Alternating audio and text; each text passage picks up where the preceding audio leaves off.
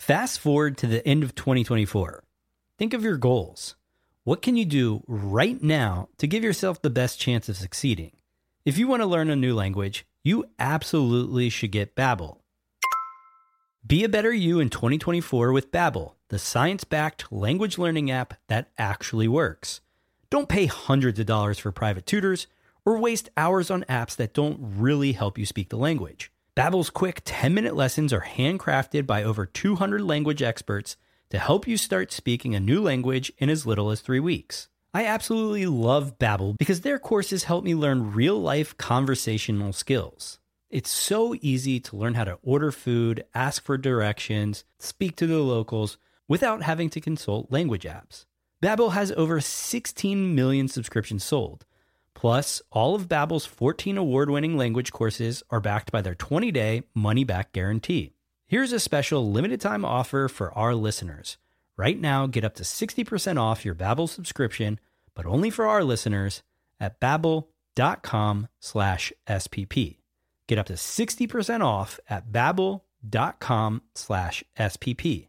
That's spelled BABBEL.com/SPP.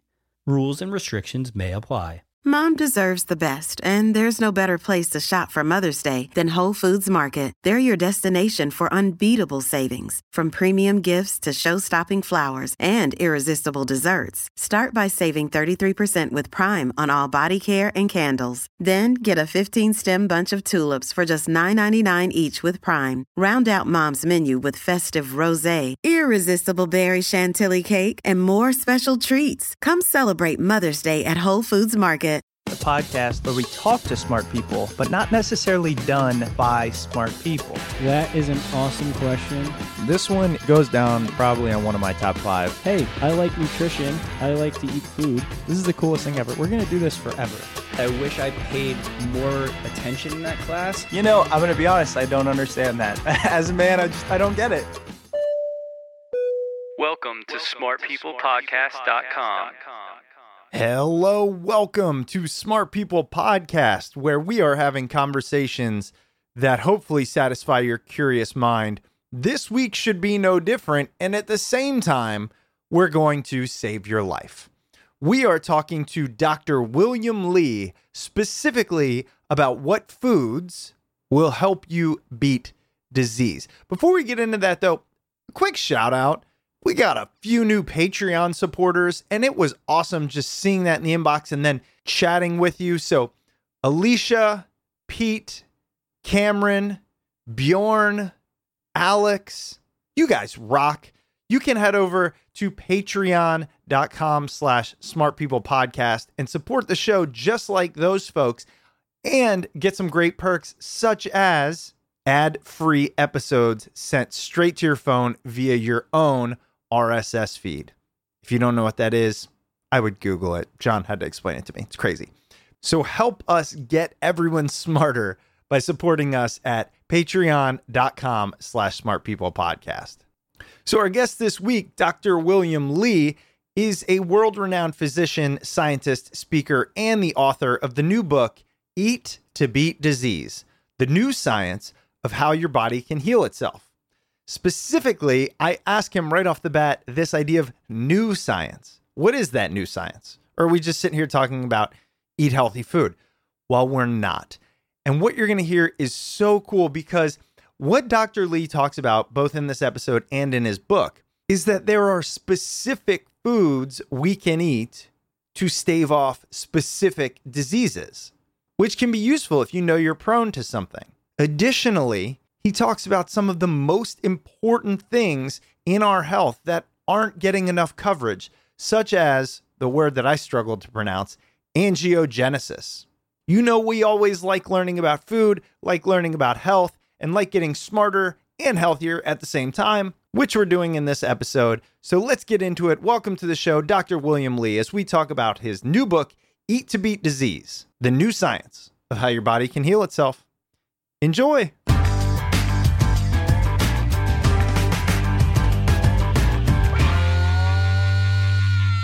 I've been really focused on how food complements our health, but also how it can hurt us. I've noticed in myself, it becomes a little obsessive.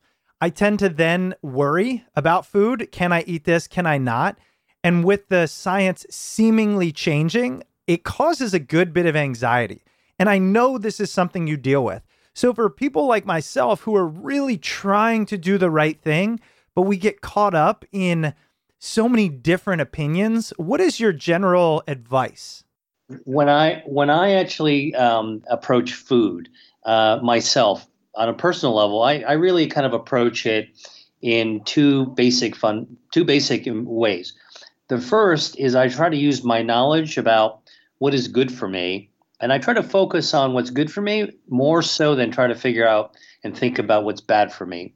Because I'm somebody, which I'm sure a lot of your podcast listeners are similar, that would really rather not spend my time thinking about thinking thoughts that are really based on fear, guilt, or regret.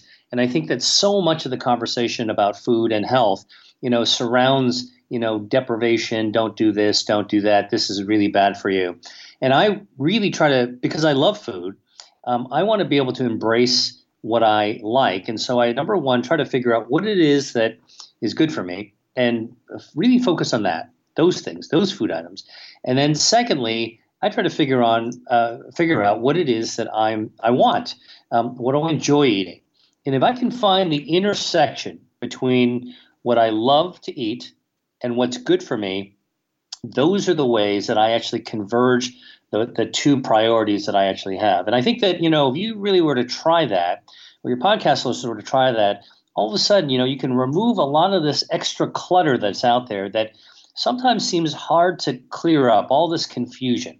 Like something they say is bad for you today, somebody else says is good for you tomorrow, and then it's bad again.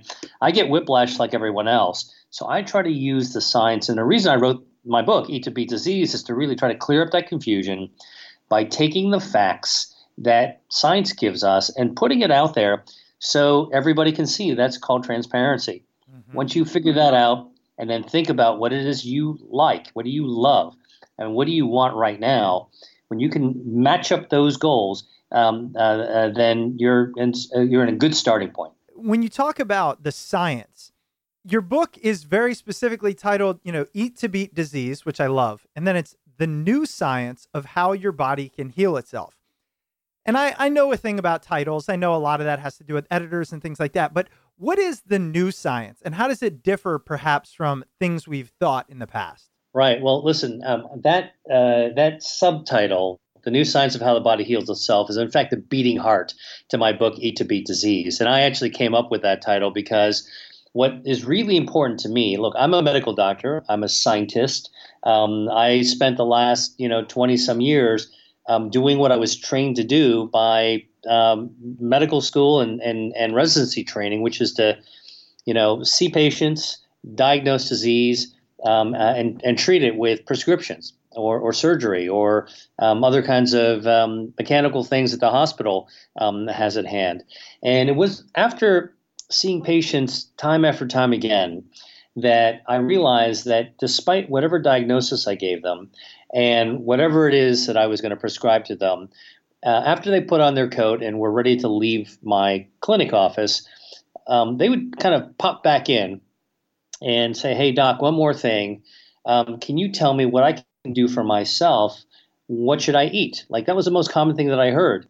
And I realized that, everybody was interested in what they should eat to help beat their disease that I had just diagnosed for them. But I had never been taught that in medical school. Shockingly, I realized that although I had many other answers, I had no way to answer that question. And I felt that was wrong. And that's what really set me on this journey to really understand what is actually happening in understanding how food and health actually interact. And that's really what led me to the new science. So here's really kind of like the punchline here. When it comes to food and health, it's not just about the food, which is why there's no superfood, super supplement, magic pill. When it comes to food and health, it's as much about how your body responds to what you put inside it. And the body and how it reacts to things is exactly what I spent 25 years working on at my nonprofit called the Angiogenesis Foundation. We have always been interested in understanding what it is that falls off the shelf when we lose our health. What is it that is happening when we get sick? And how do we restore, put the things back on the shelf so our health is back in order again? And I've done this, time and time and again for more than 30 FDA-approved drugs and medical devices. So I've got some real street cred in understanding the science behind putting order back on the shelf to regain health as a way of fighting disease. And what I realized is that that same approach could lead us to a new science to understand how the body heals itself when it comes to food. And what I discovered is that our body stays healthy not because it's disease isn't there, but because it has 5 health defense systems that are hardwired into us. We're born with them, and they are firing in all cylinders from the time we take our first breath after being spanked by the obstetrician until our very last breath before we die. These health defense systems represent how we're thinking now about health, and it is a new science, and we're beginning to realize remarkable things about how our body is hardwired to keep us healthy. And if you really want to understand how foods can be useful in a beneficial way, then you start there by understanding how our own bodies work. It's kind of like know thyself first before you start throwing stuff from the refrigerator at it. Yeah. Well, here's what I want to do. I want to cover the 5 defense systems. I want to learn about that. I want to learn really how does our body keep us healthy? And then, and I'm not asking you to cover all this now, I'm just letting the listeners know. And then I want to talk about how food really manipulates those systems. That's kind of the way I want to go through this. And then, of course, getting towards the end of what foods do you recommend, which ones don't you? Because I think what's interesting, we talked at the beginning of determining what's good and what do we like. And I think that's the hard part, is what's good is the hard part. So first, tell us about the science about these natural defense systems. What are they? How do they help us? Right. So when it comes to sort of this new science of how the body can heal itself, which I write about in my book, Eat to Beat Disease, it's pretty simple. A lot of the new science is based on what our grandmothers told us from the time we were kids, right? Stay warm. A cold will break down your immune system and then you'll get sick. Or exercise and you'll stay healthier. Or make sure you've got good circulation. You want good circulation to be able to be healthy. And even, things like in our gut, like if your tummy's upset, maybe, you're not eating the right thing. So, that's grandma's wisdom going back generations. Let me fast forward you to where we are today. When you ask the average person, what is health? Ask somebody who's an athlete, an Olympian, or ask somebody who, really stays in good shape. They're going to tell you, I'm healthy because, what health is the absence of disease. Well, it's really difficult to get your head around the absence of something. It's really hard to do something about something that's absent. And so I began asking the question, what is it that health is a result of? And our health is a result of systems in our body that are hardwired to function to keep our systems, our bodies, our cells, working in their optimal ways, and also to resist disease. Let me tell you 5 of them, and I'll tell you a little bit about each. The first is a system called angiogenesis. That's a fancy Greek word that is really easy. It actually describes how the body grows blood vessels. Why are blood vessels important? Well, because there's 60,000 miles worth of blood vessels, our circulation, tucked under our skin and into our bodies. That is so extensive that if you were to pull out all the blood vessels in our body and line them up end to end, it'd form a line that would wrap around the earth twice. So you gotta think about how powerful that system actually is. It brings oxygen and nutrients to every single cell in your body. Whatever you eat, good or bad, they go through that bloodstream, and the blood vessels deliver them right to the final cell. Okay, so we know angiogenesis is important. So that's one way we stay healthy. And if you have if you don't have enough blood vessels, what happens to your organs? They die. That's what happens after a heart attack or a stroke. And if you have too many blood vessels, what happens? Well, excessive blood vessels, particularly ones that don't form normally, can bleed. And if that happens, for example, in your eye, you'll go blind, like diabetic retinopathy or macular degeneration. These are the most common causes of blindness in the United States. Or if they grow in your joints, blood vessels grow in your joints and they leak, the leaking blood vessels will actually destroy your joints. And we see that in arthritis with inflammation. And here's the worst part, that if you have blood vessels that grow into microscopic cancers that our bodies are forming all the time, the moment those blood vessels touch a small, tiny tumor that doesn't have a blood supply, suddenly that cancer is being fed and is getting oxygen. And researchers have shown that once angiogenesis hits a tumor, it can grow 16,000 times in size in just 2 weeks. Wow. So our body has to defend ourselves against heart attacks, strokes, blindness, cancer by maintaining the perfect balance, just the right amount of blood vessels at all times, so that whatever we're eating and breathing will feed perfectly our healthy cells. Think about it like a lawnmower, on a perfect lawn. You mow the lawn. If you don't have enough lawn, you need to seed it, so you actually get more blood vessels growing. But you don't want the lawn to overgrow either. The weeds, when they overgrow, you get to mow the lawn and get it right back in that perfect state. That is one of the most important health defense systems in the body. And that is still new information, which is part of the new science of how your body can heal itself. Right. And there are other ones as well. Yeah, that angiogenesis is the first part of your book, and it was fascinating. I had never really heard of it put that way before.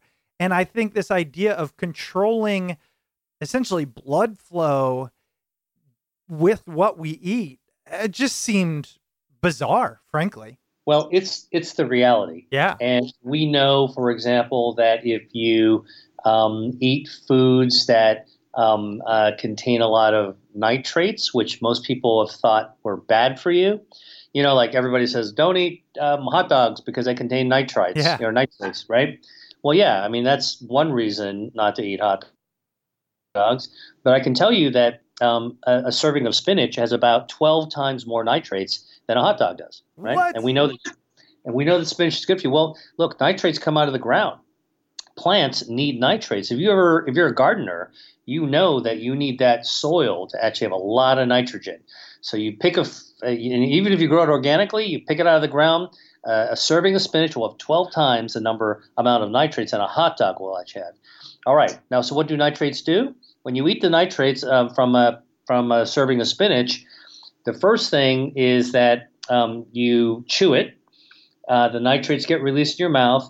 The bacteria in your mouth, by the way, the healthy bacteria, actually have a chemical reaction with those nitrates. You swallow it. Your stomach absorbs those nitrates, and guess what they do? They dilate your blood vessels to control your blood pressure.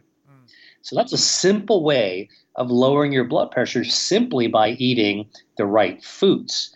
So again, this is the new science helping us rethink, what we thought we knew about foods. Nitrates bad? No, nitrates good. Hot dogs bad? Yeah, well, they are bad. Spinach good? Yeah, they're good too. And now we know another reason besides simply all the good vitamins and minerals and bioactives is that, the nitrates that they're actually giving us are also good. So that's an example of being able to dilate blood vessels. Green tea.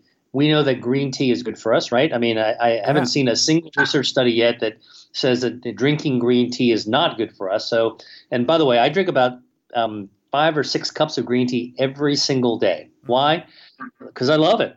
But I'll tell you, I have a family reason why. My great uncle, who grew up and lived in China, he lived to 105 years old.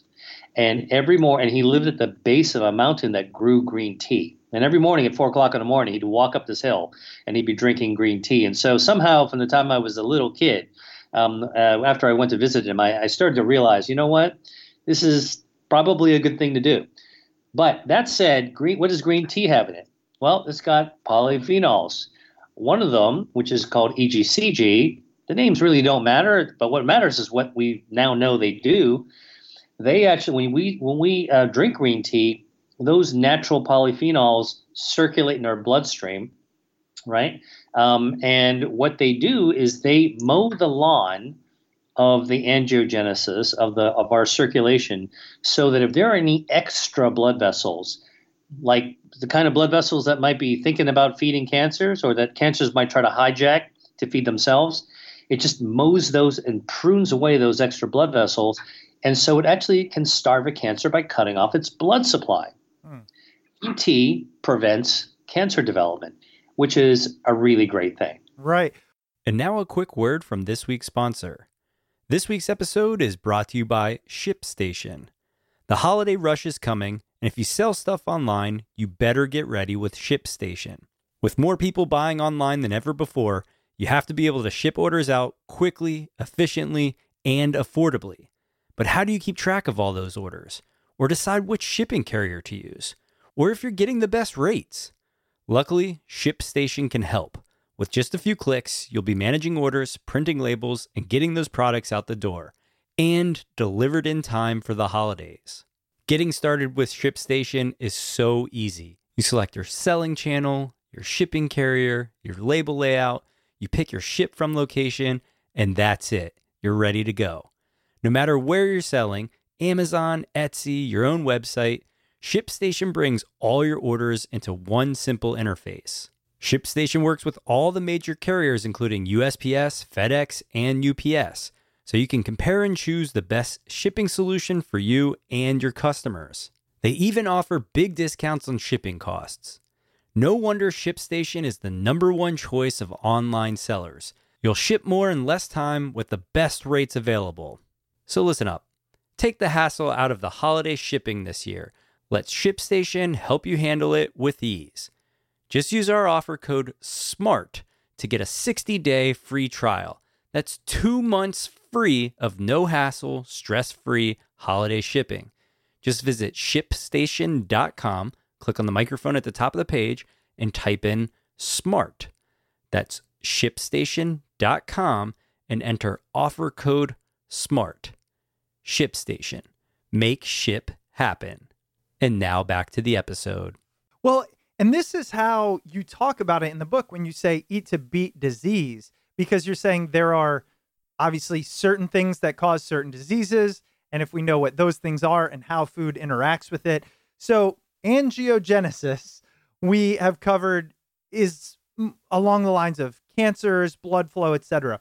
Tell us about regeneration. That's the next one. What is that system look like, and what does it protect us from? When we were in grade school or even kindergarten, our teachers probably told all of us, I know mine did, that salamanders can regenerate, starfish can regenerate if they lose an arm, but people can't regenerate, unfortunately. Well, guess what? That's false. The science has now advanced to know that people do regenerate. Parts of us regenerate all the time, every day. Our liver regenerates. If you cut off 2/3 of our liver, it'll grow right back.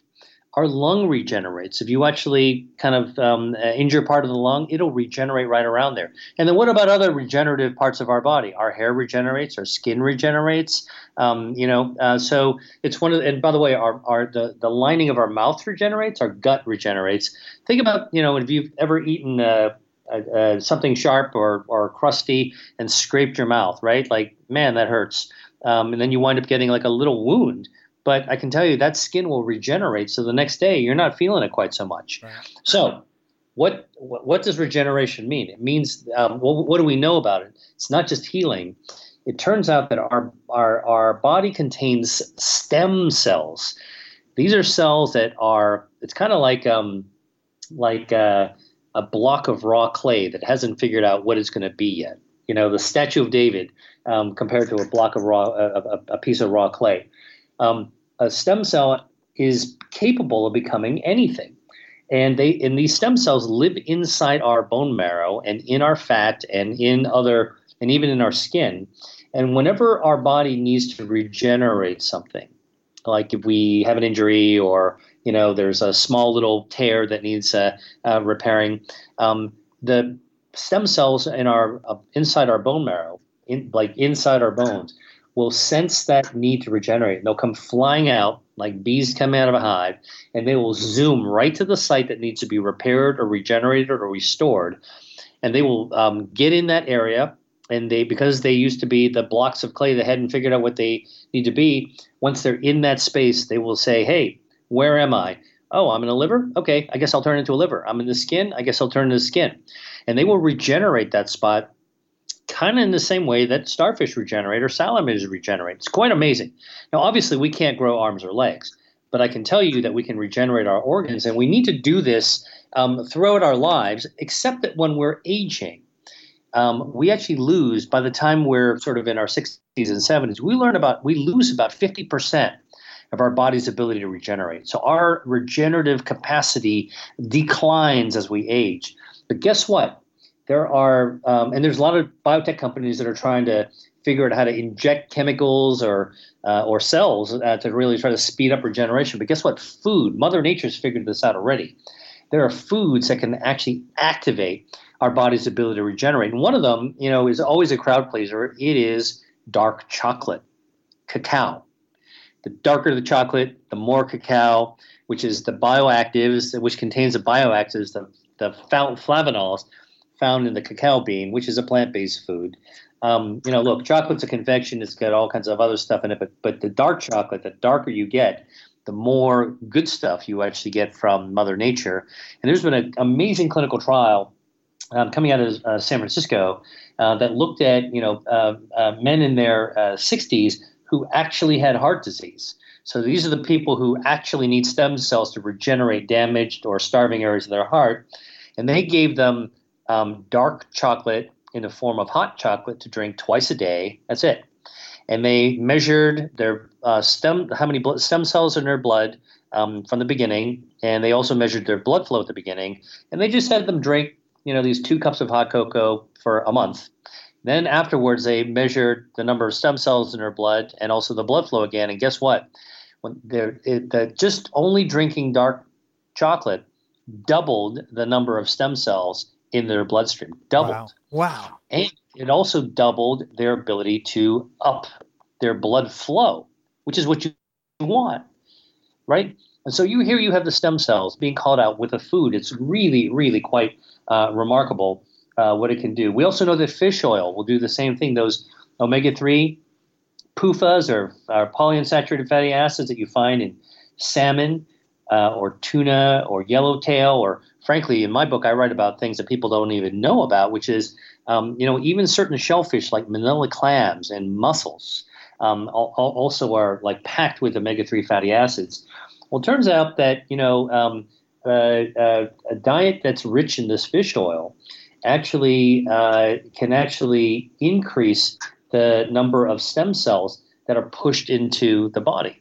So I'm just saying that. So here's another example of a food that we know is good for us, and now is an explanation, and the advantages are even better than we thought. When you mention dark chocolate, cacao, and omega-3s, 2 things that I'm aware of, and I'll tell you my 2 issues. One is, I have a sweet tooth, so I have convinced myself, and I've managed to do this at night after I eat dinner. I have to have something sweet. So I have moved to dark chocolate and raisins. All right. And those 2 things will satisfy my sweet tooth. And I convince myself that I'm doing something that's healthy. However, here's my problem. One is when I say dark chocolate, I am doing about 80% dark, but I'll eat, half of a chocolate bar. So it's like 6 of those little squares and some raisins.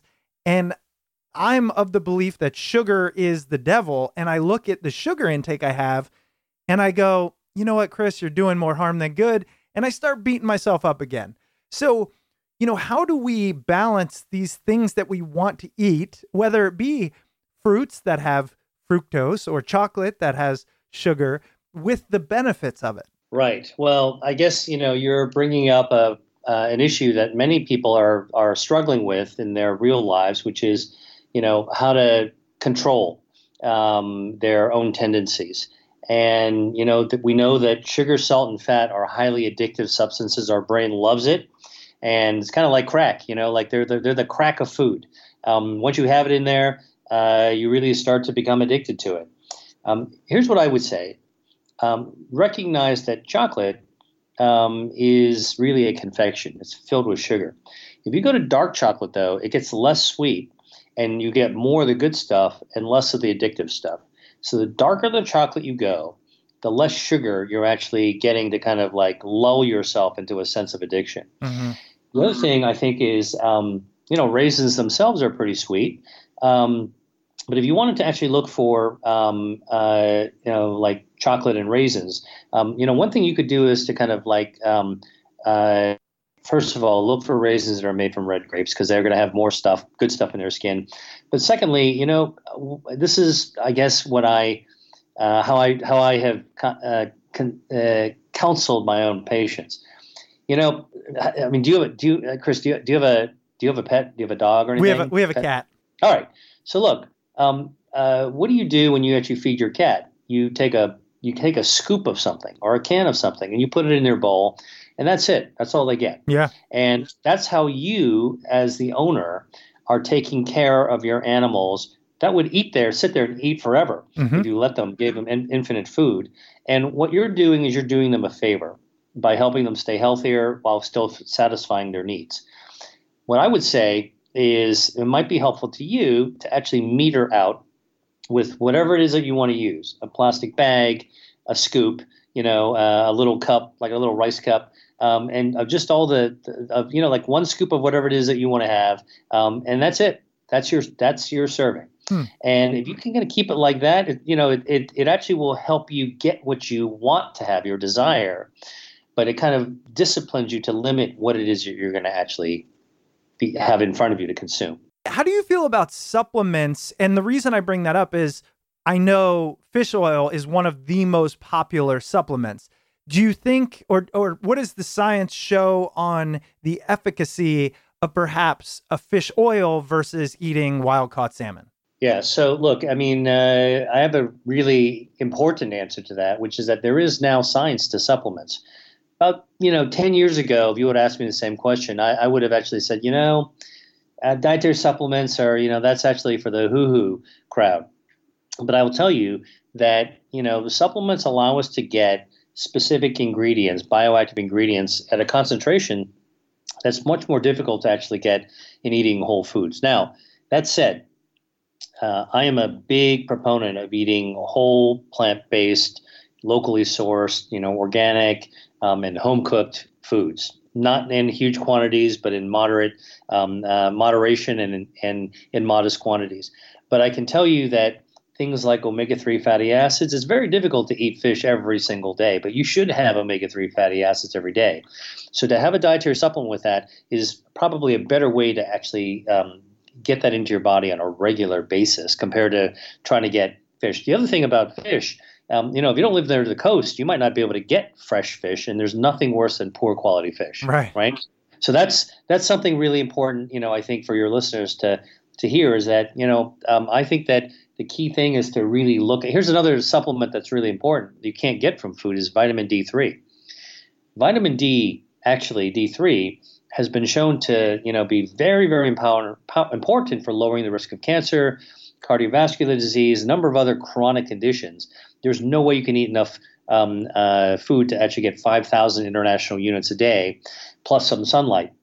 And so again, I think that, our science has evolved enough for us to know how we can actually boost some of our body's defense systems. And in some cases, having a supplement is good. But hear this, supplement means just what it sounds like. It's supplemental. It's not replacing. And so what I would say is it's really important, Chris, to focus on adding the right number of foods, mostly plant-based, to your meals every day in moderate amounts. Cook them, get them fresh, put them together and cook them in ways that you love, and don't eat too much of it.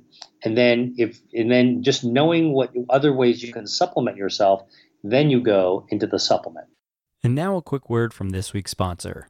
As you may remember, a few weeks ago, I discovered Everlywell, the amazing at-home wellness test that helps you better understand your health. I received my Everlywell at-home lab test and tested myself for food sensitivity. A few days ago, I received the results, and I found out that I have high reactivity to cow's milk and a moderate reactivity to almonds, yogurt, and egg whites. I honestly had no idea. And now knowing this, I can make sure that what I'm putting into my body doesn't affect me too much. Everlywell has really given me a positive new outlook on my health. Finally, I have some information I can use. Everlywell offers more than 30 different at-home lab tests, from fertility to food sensitivity to thyroid and heart health. Each Everlywell test comes with super easy to follow instructions, and every test is physician reviewed and the shipping is free. Your results come from certified labs and they are sent directly to your mobile device so you can easily view and share them with your healthcare provider. Your results are personalized and easy to understand so you know exactly what they mean for you.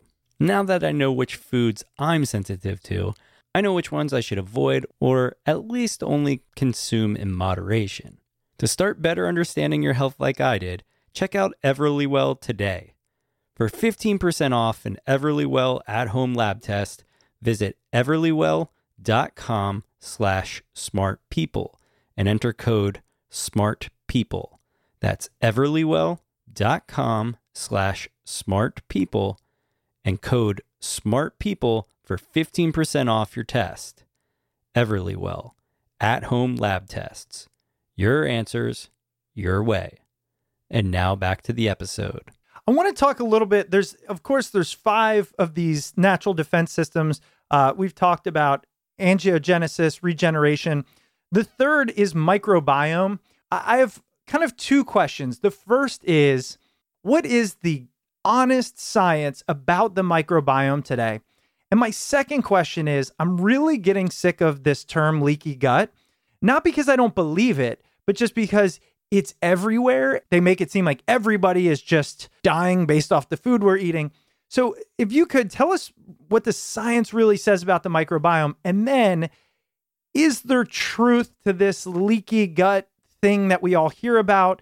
And if so, what do we need to do? Great question. And I think about that myself a lot. First of all, it was a long time ago, more than 100 years ago, that a Nobel Prize winner named Mechnikov actually observed that people who were pretty poor but eating yogurt in Bulgaria actually had pretty good health. They lived a long time. And he looked inside the yogurt and realized it was full of bacteria.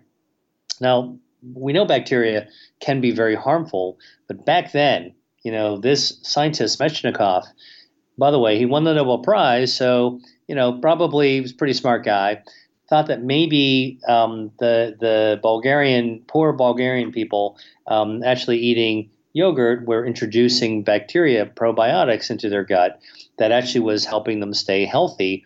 And indeed, if you fast forward to today, that's what the research is showing. So what do we know about the microbiome? Here's what we know.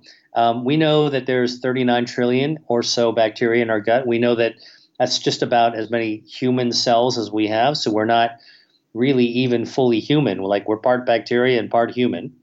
We know that of those 39 trillion, it's not about magic single bacteria, but really kind of the ecosystem, the makeup of the neighborhoods. So, it's like going into any city in America. You got some good neighborhoods, you got some bad neighborhoods, you got some poor neighborhoods, you got some, less affluent and more affluent neighborhoods. It's really the mix of the perfect mix that really makes the city or the microbiome function. We also know that, by the way, the microbiome is not just in the gut. So we got to understand that our bacteria is growing, got bacteria growing everywhere, on our skin, in our mouth, under our fingernails, in every opening and orifice in the reproductive system and a GI tract. And by the way, recently it was even discovered there's a microbiome on our eyeballs, which is crazy. Wow. But there's healthy bacteria that prevents our eyes from getting sick by living as a thin layer, protecting our eyes, right? Okay, so I just told you some pretty mind-blowing kinds of things, but there's a lot more we don't know. And so I'll be the first to admit to you as a scientist that there's a lot more we don't know about the microbiome, and we're just at the beginning of a long era, probably the next 100 years, honestly, but until we really have our arms really around this. We know it's important, but it's important to know what we don't know, and there's a lot of things we don't know. I want to just address leaky gut for a second. Look, we know that people who have intestinal discomfort, often terrible, irritable, inflamed guts, also seem to have a really damaged or deranged neighborhood of bacteria. So, it's kind of like the bad kids came in and started to, make crack houses or gangs in a neighborhood, and they've crowded out all the good people and really causing a lot of trouble. Do we know every single bad bacteria? Not really. Do we know who the good bacteria need to go in there? We have an idea, but we're not really certain. Are we ready for prime time to actually have a stool test that will actually tell us exactly what we need to do to avoid leaky gut or whatever that is? Not really. We do know that a good, proper balance of bacteria that only our body knows right now is going to be what helps to calm our immune system, which is connected to our guts. Here's another kind of like surprising thing that we didn't know when I was in medical school. We used to think that I was taught that our immune system was like in our lymph nodes, our thymus gland, in our spleen. But we now know that, a good 70% of our immune system's actually sitting like a jelly roll inside our intestines. And next to that jelly roll, which is our immune system, is what? Our microbiome. Our bacteria talk directly to the immune system. And so what I want to actually emphasize, in this conversation is that we know the microbiome is important. We know it's associated with problems in the gut and elsewhere in the body, including probably autism, Parkinson's, heart disease, cancer. But we're just beginning to tease this whole thing apart. So it's not ready for prime time yet to solve that problem. But what's exciting is that there is some research showing foods that we can eat can help to right size our gut bacteria. One of the foods, for example, that I like to talk about is pomegranate. 1 glass of pomegranate juice changes the mucus in our gut to help healthy bacteria grow back into the gut. It's called Akkermansia. It's been found by researchers looking at cancer to be super important to fight cancer. And it probably is that bacteria probably communicates to our immune system in a way that allows our immune cells to conduct surveillance to look for cancers every single day. So I drink 1 glass of full test pomegranate juice every single day because of the research that I've seen on it. You can also feed our gut bacteria, our healthy gut bacteria, with prebiotics. Now, what are prebiotics? Well, dietary fiber, which comes in, the stalks of broccoli, which comes in mushrooms, especially mushroom stems, which can come in bamboo shoots. There's a lot of different ways you can actually get dietary fiber. And also whole grains can actually give you dietary fiber as well. Tree nuts, walnuts, pecans, almonds, pistachios, macadamias, all great ways of getting fiber. Guess what? After we absorb all the good stuff from that food, the insoluble dietary fiber that we can't digest, we used to think 20 years ago that fiber just kind of irritated your colon, so it kept your colon squeezing so you could poop out regular and be regular on your diet. Turns out that the reality is that what really happens is that the stuff that we can't digest and absorb feeds our gut bacteria. The healthy gut bacteria loves that dietary fiber. Once you feed them, they kind of like digest that dietary fiber, and they release these tiny little particles called short chain fatty acids. Let's see, how would I talk about that? Like when a shark bites on a fish and it shakes its head around, it puts like little particles everywhere in the water, right? So that's what think about the microbiome doing that to your dietary fiber. It's just like creating all these kind of little fragments in the water. Those fragments get absorbed through the intestines back into your bloodstream, and guess what they do? They're anti-inflammatory.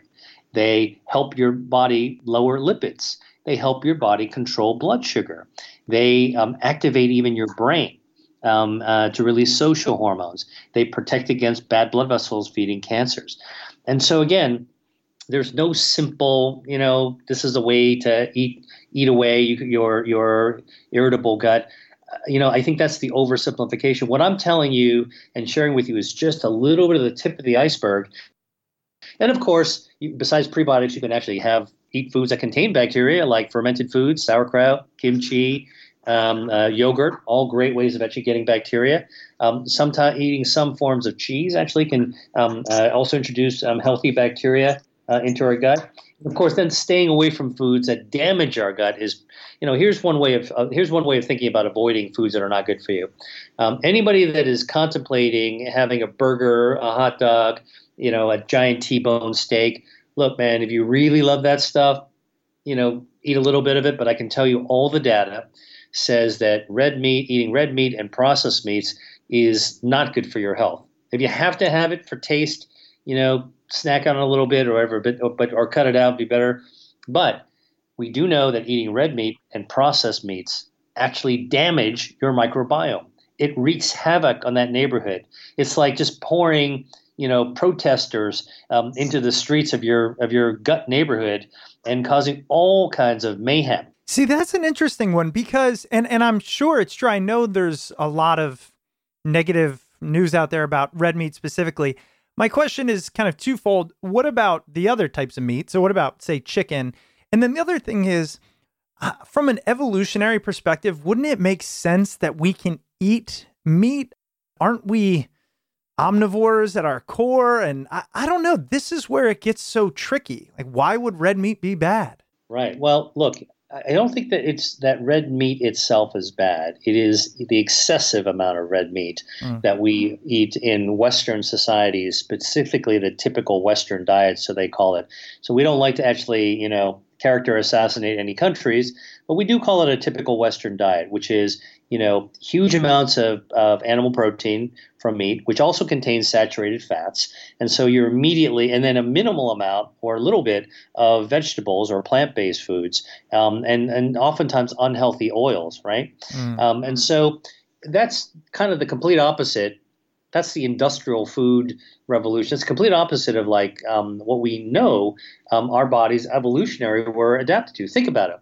Back in the Neolithic or Paleolithic days, how did we live? Basically, we lived in caves. We walked around, migrated across fields. What did we have to eat mostly?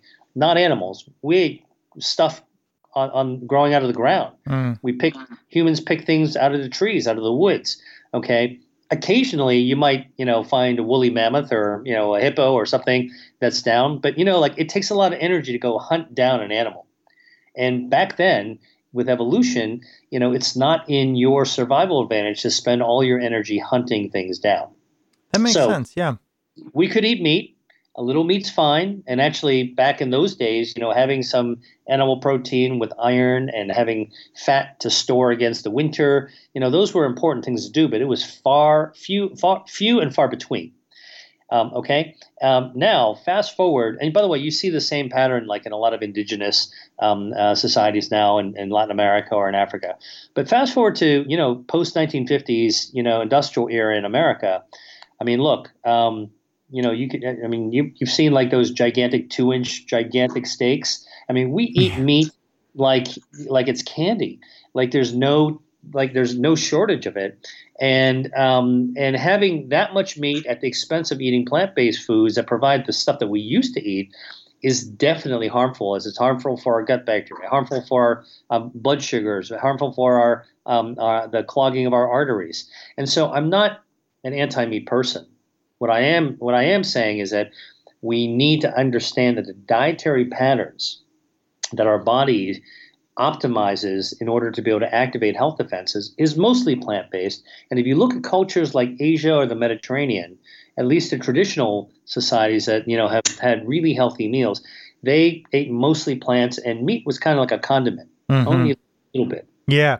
Well, and one of the things that I love in your book, again, Eat to Beat Disease, you literally name, here are some common diseases or issues. Here is the mechanism behind it. Here is what you can eat to help with that. I mean, it's prescriptive, it's scientific. I love that aspect. We've touched on, and I know we don't have much more time left. I know we touched on the first 3 of our natural defense systems. The fourth is DNA protection. The fifth is immunity. You mentioned at the beginning, it's not necessarily if food is good or bad. It's how we react to that food. It's how the food works in our body. What do you recommend for finding what works for you? Is it a food elimination diet? Is it food testing? There's so many different things. Should we try paleo and then AIP? And then how do we figure out what foods work best for us? Well, look, that's the billion-dollar question, right? But it boils down to something pretty simple. What makes you feel good, right? In other words, we all know certain foods that we eat and certain quantities that we eat just make us feel crappy. My first kind of piece of advice is avoid the things that make you feel crappy. Avoid the volume of food that makes you feel crappy. There's no reason to put yourself in that situation. Our bodies actually tell us what we need. Every now and then, somebody who doesn't eat a lot of fruit will crave an apple. That's your body's fundamental system telling our brains, instructing our brains what we should be actually doing, what action we should take next. But I think that here's how I think really the best way to think about it. Every individual is different. We all respond to different things in different ways. No matter how general we try to make conclusions, the reality is that the future is going to bring really kind of a personalized, individualized, precision diet. But we're not anywhere near there yet. So we got to start with where we are today. Don't eat anything that makes you feel crappy, number one. And don't eat volumes that make you feel crappy. Number two, take a look at the foods that you audit the foods. Be honest. What are the foods that you really love? And I bet if you actually thought about it, you'd find some foods that you love that are actually good for you. So that's one of the reasons why I wanted to make it really easy in my book, Eat to Beat Disease. I put in a back chapter, really a worksheet that contains a list of all the foods that I mentioned in the book. So more than 200 foods, right? So my book is not about what to cut out. It's about what to add. And what I tell my readers is look through this list, take a pencil, and circle any food that you're like, hey, you know what? I actually like that. Hey, you know what? That thing I actually like. I can think of a way to eat that I would really like. And start circling all the foods that you like. Well, if they're in my book, on my list, and you put a circle around them, hey, you just given yourself the first clue on foods that you're motivated to eat, that you might like to eat, that are actually activating of your body's health defenses. Start with that.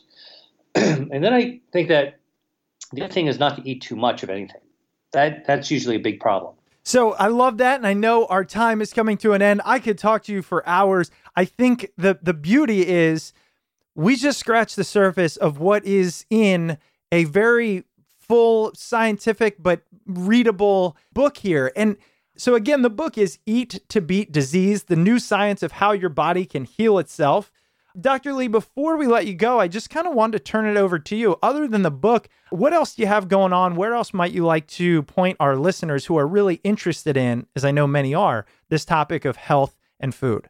Right. Well, listen, I know that even though I wrote a 400-page book with 700 references and 200 foods, I know that there's so much more information that's out there that people are interested in. So for that reason, I actually tell people, look, if you like this subject and you want to follow up on more information, come to my website. It's www.drwilliamlee.com. It's drwilliamlee.com.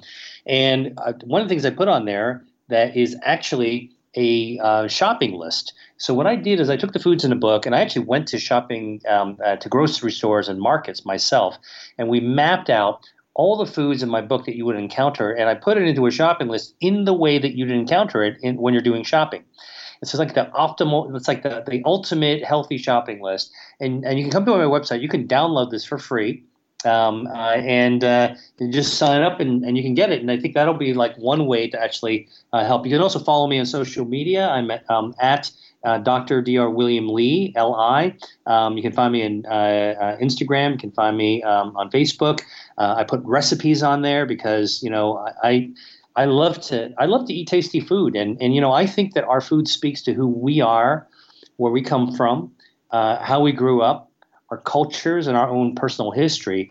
And so that's why, for me, there's good, healthy stuff, whether it's Mexican, Mediterranean, Asian, Chinese, Japanese, Korean, Thai, wherever you go, you can find something that's actually healthy for you.